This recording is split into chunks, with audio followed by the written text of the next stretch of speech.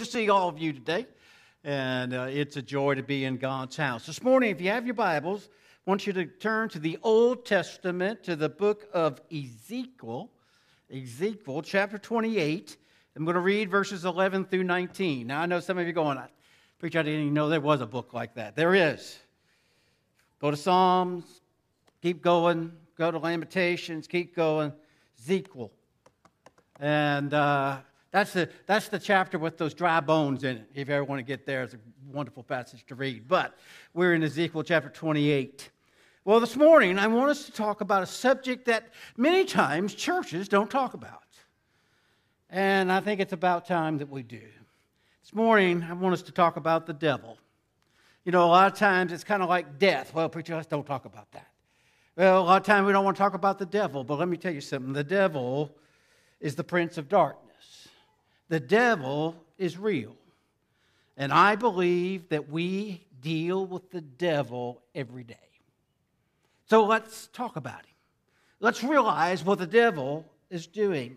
Now, in the book of Ezekiel, what we find taking place is that the prophet Ezekiel, he's not as well known as like Isaiah and Jeremiah, but he had a task.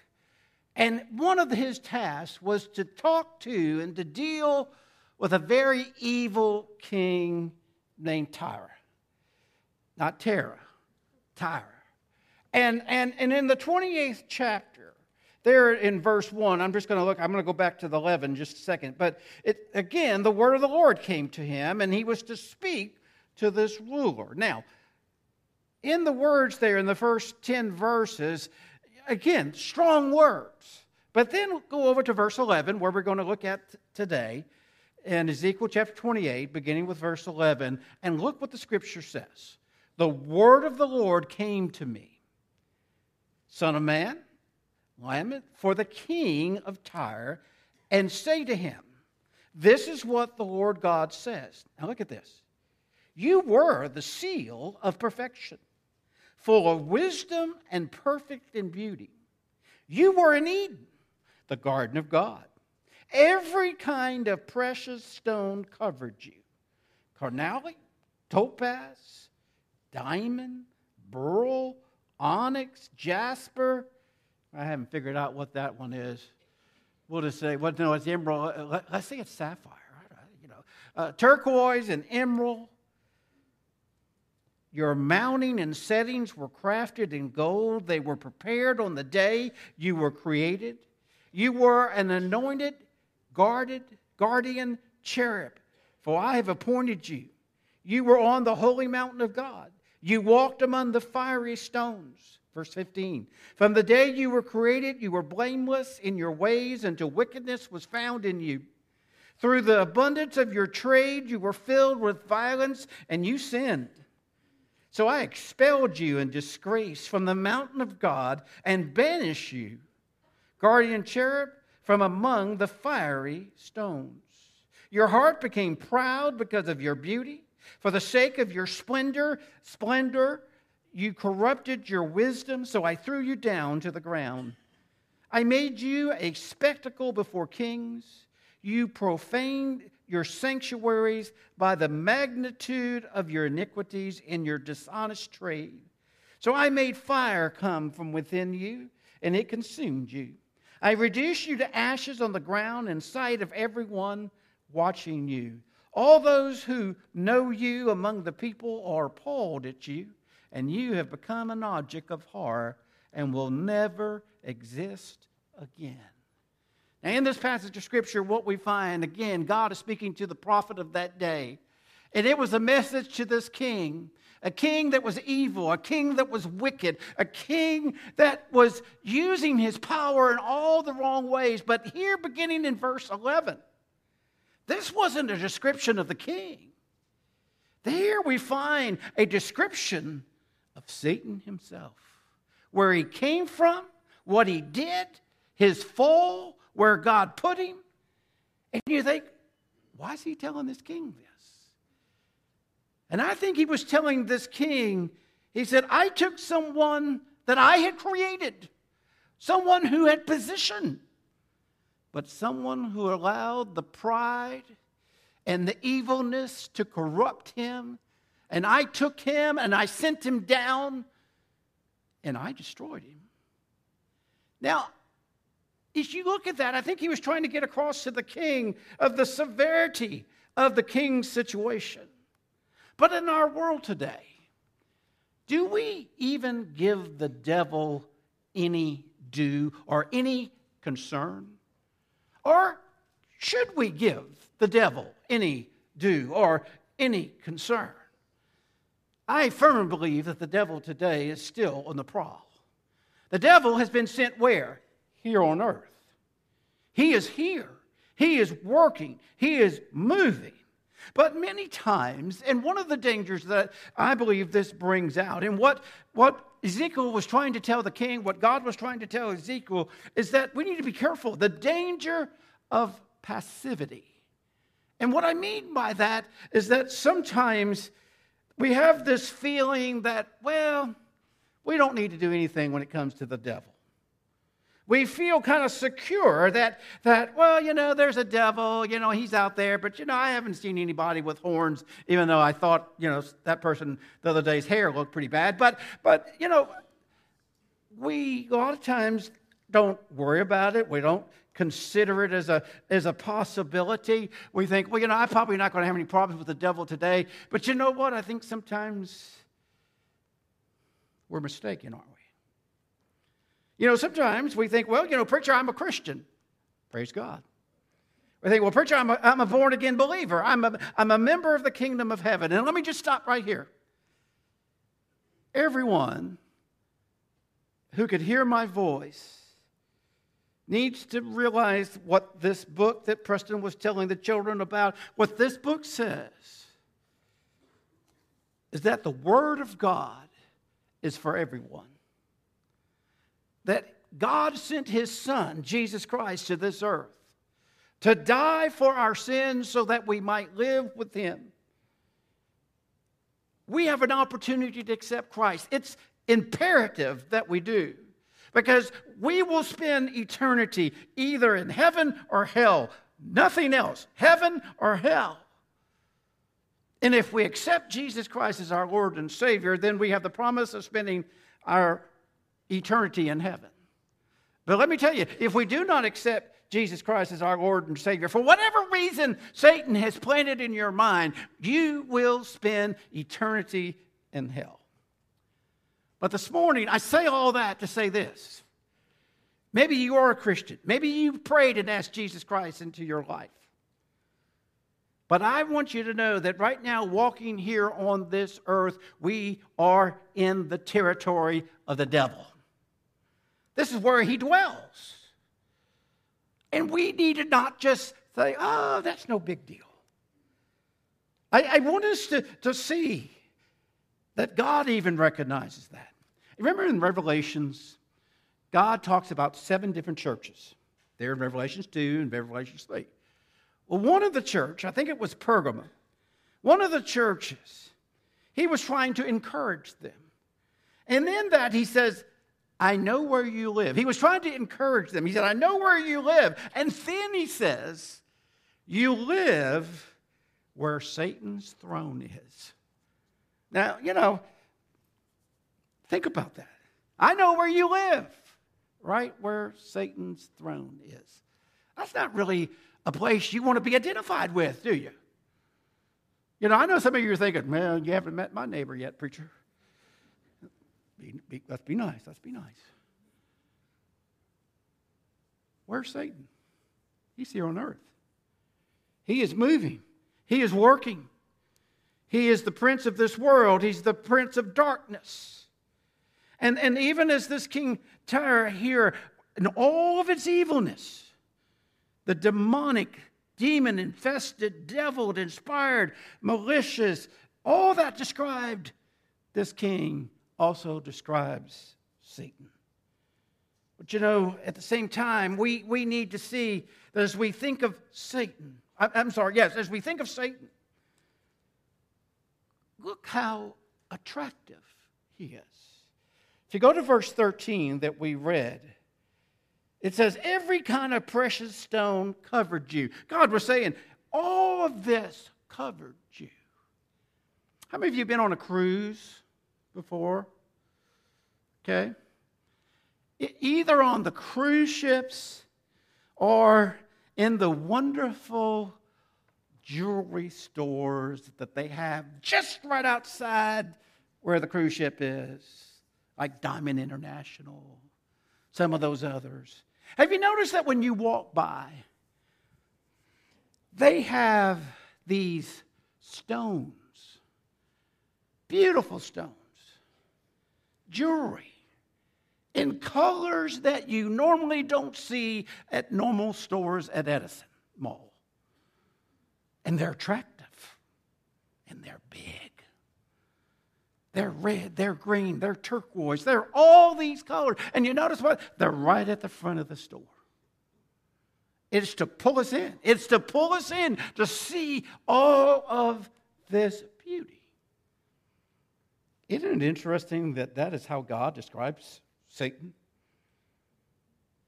The beauty, how he shines. Do you know that the name Lucifer literally means light bearer? Bearer. You know, Satan has that, he has that fling, or what is it? Not fling, what is the word? I'm not. Bling, that's it. Probably can't say that either. Bling. He has that, doesn't he? He has that quality about him. Now, all right, I'm glad Miss Kathy's here. I was hoping Larry Lucky was here, going to be here too, but I need my English people. All right, synonyms. What is a synonym? Different word that means the same thing, right? Okay. What about antonyms? Opposites. Boy, got a new English guy right down front here. Opposites. So, if I said up, down. Okay. Now, see, the first service was a little better on that. Okay. I don't know. First service was a little better. So if I said up, you would say down. If I said right, left. Okay. If I said backwards, if I said God, Preston knows. Some of you said, not most, some of you said, when I said God, you said Satan. Okay? Some of you did. Okay? All right. I set you up in doing that. But think with me. Very important point here. You have God. You have Satan. Should we ever consider them equal? Never. One of the reasons, who made God? Always been, right? Has always been. Who made Satan? God did. God created him. If he's a created being, he is not equal with God. Okay? But in our mentality, in our world today, many times if we're not careful, we give equal billing to God and Satan. We say, well, they're equal. Nowhere close in being equal. And so as we think of this, sometimes we give little thought to it. But we look at how Satan begins so slowly and is able to manipulate and to move in people's life. Satan is one of those that will take you places you never thought you would go. You think, I will never do that. I will never say that. I will never. And Satan is the one that makes it possible for you to do those things. And you wake up one morning and you think, how in the world did I get here? You see, because we look at Satan in a passive sense, but we need to be on the alert for him. Here we are in July. Next month, August. Either by the end of August or early September, what do we concern ourselves with? Hurricanes. And when we hear that, one is coming, an alert is given, a warning is given, and those of us that live here and know what it can do when we start hearing category 1, and then we hear category 3, and then we hear category 5, there is a concern. What I want us to see today is that we need to be very concerned about the devil. We don't need to take it in a passive sense, but we need to realize he's there. Second thing, pride. The second danger. What got Satan? In the scriptures, you read it, pride got a hold of Satan. He looked at his power, his might. It even says his beauty. He looked at himself and he said, man, I've got it. And it drove him to the point where he lost it all. I want us to see that with the devil, his pride got a hold of him, and he still can't accept where he landed. But what will pride do to us? Again, pride will take us, and again, pride can come upon us where we don't even realize it, but pride comes upon us, and it takes us where we don't want to go. Pride comes in a lot of different fashions. Lucifer, the name Lucifer. We find these things that just remind us of his position. Position was very important. Sometimes we get wrapped up in that my position. And we put a lot of other things. We put a lot of things behind because we want that position. But if we're not careful, we lose it all. And that's exactly what happened to Satan. He lost it all because pride filled his heart and he couldn't see anything else. We need to be careful. Now, I want to be careful. In God's Word, the Apostle Paul warns us about seductiveness, false prophets.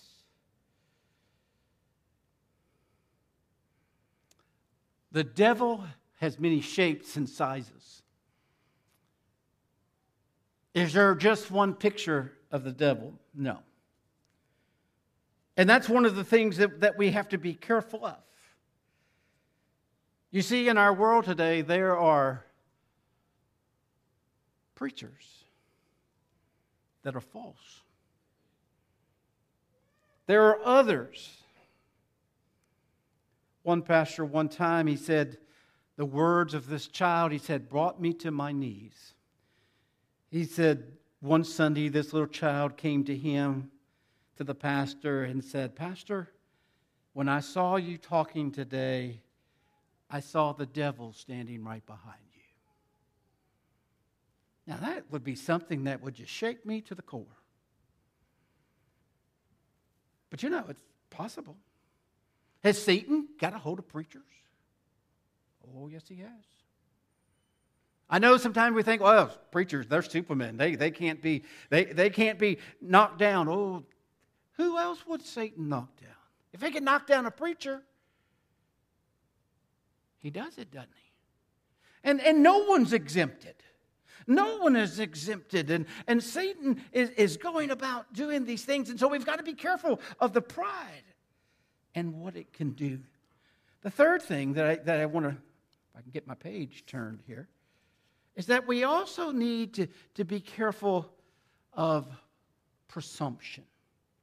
And what I mean by that, sometimes we just presume, oh, that's not a problem. All right. One of our favorite hymns is the Baptist. I'll just say one, is Victory in Jesus, right? That's kind of like our national anthem song, Victory in Jesus. It used to be before we got into praise and worship, that was the song for people just to walk around, go, Victory in Jesus. That was our power song. And we took that, man, if I sing that, nothing could hurt me. But that my song? Was that my? But nothing could hurt me. We have this presumption. Man, I sang Victory in Jesus at church. I hummed it all week. Nothing can hurt me. We presume. Now, Victory in Jesus is a wonderful song. Wonderful message. But we better be careful what we presume. Satan is moving. Let's face it. Satan is moving in churches. Satan is moving in congregations. Satan is moving in our world today. There's another song that we sing. Maybe not as popular as Victory in Jesus. But some of us remember a song, A Mighty Fortress is Our God. Now, in that song, there's some words in that song that I've sung that song, sung it a lot. But in that song, it talks about, it says, His craft and power are great, and armed with cruel hate. On earth is not his equal. And as you read about that and you look at the passage, it's talking about Satan. And how Satan is moving and how we need to be careful. And realize that there's only one fortress, and that's God. But then the last danger that I want us, sometimes, well, I used the word in the other service, and I really didn't like the word, but pessimism. Pessimism. How would you define pessimism? What's that? Being what? Negative. Okay. Being negative. Okay. All right. What was the other one? Okay. All right. Now, pessimism. Good or bad? Depends. Okay, depends on what circumstances. Okay? Now, do you think Satan uses pessimism? What do you think? I think he does. And in our world today, it doesn't take much to get in a what? Spirit of pessimism, negativism, whatever you want to call it. It doesn't take much because there's a lot of stuff out there. Okay? How do we think when we're in that, in that mood, in that line of thought? Sometimes, you hear governments call special meetings, sometimes because of a crisis. Okay? Have you noticed in reading all through the Bible, the Holy Trinity, God the Father, God the Son, and God the Holy Spirit, has never carried or never had an emergency meeting to deal with Satan. Because it's already been dealt with. In other words, they didn't say, oh man, we didn't think of this when we were putting all this together. Let's have an emergency meeting. God has covered it all. Everything. God has covered it. Satan doesn't know it. But at Calvary, when Satan thought, I've won, he lost, didn't he? He lost big time. He was stripped. He was shamed. But Satan's still working. I want us to see today that a lot of times Satan tries to bring that spirit upon us to where we're negative, thinking, well, is God as mighty as he said to be? That's been many years ago when this happened. Is God still here today? Is God still concerned about me? Let me tell you, that's Satan trying to tear you down. He's good at that. He wants to do that. But we need to see those dangers. We need to see where Satan is. In verse 19, it says, all those who know you among the people are appalled at you. You have become an object of horror and will never exist again. When Satan is placed in his final place, he will never exist again. He will be taken away. But I want us to see this morning, our faith in Jesus Christ is the most important thing. But I don't want us just to be so naive to think Satan can never touch me. I want you to know that Satan is alive. Satan is moving. Satan is all around. I know sometimes we say, well, Satan can't get me here. You know, sometimes I've seen people say, well, I'm going to put my children in the best schools, the best universities, so no evil can happen to them. Let me tell you, no matter what university or school you put your children in, Satan is already there.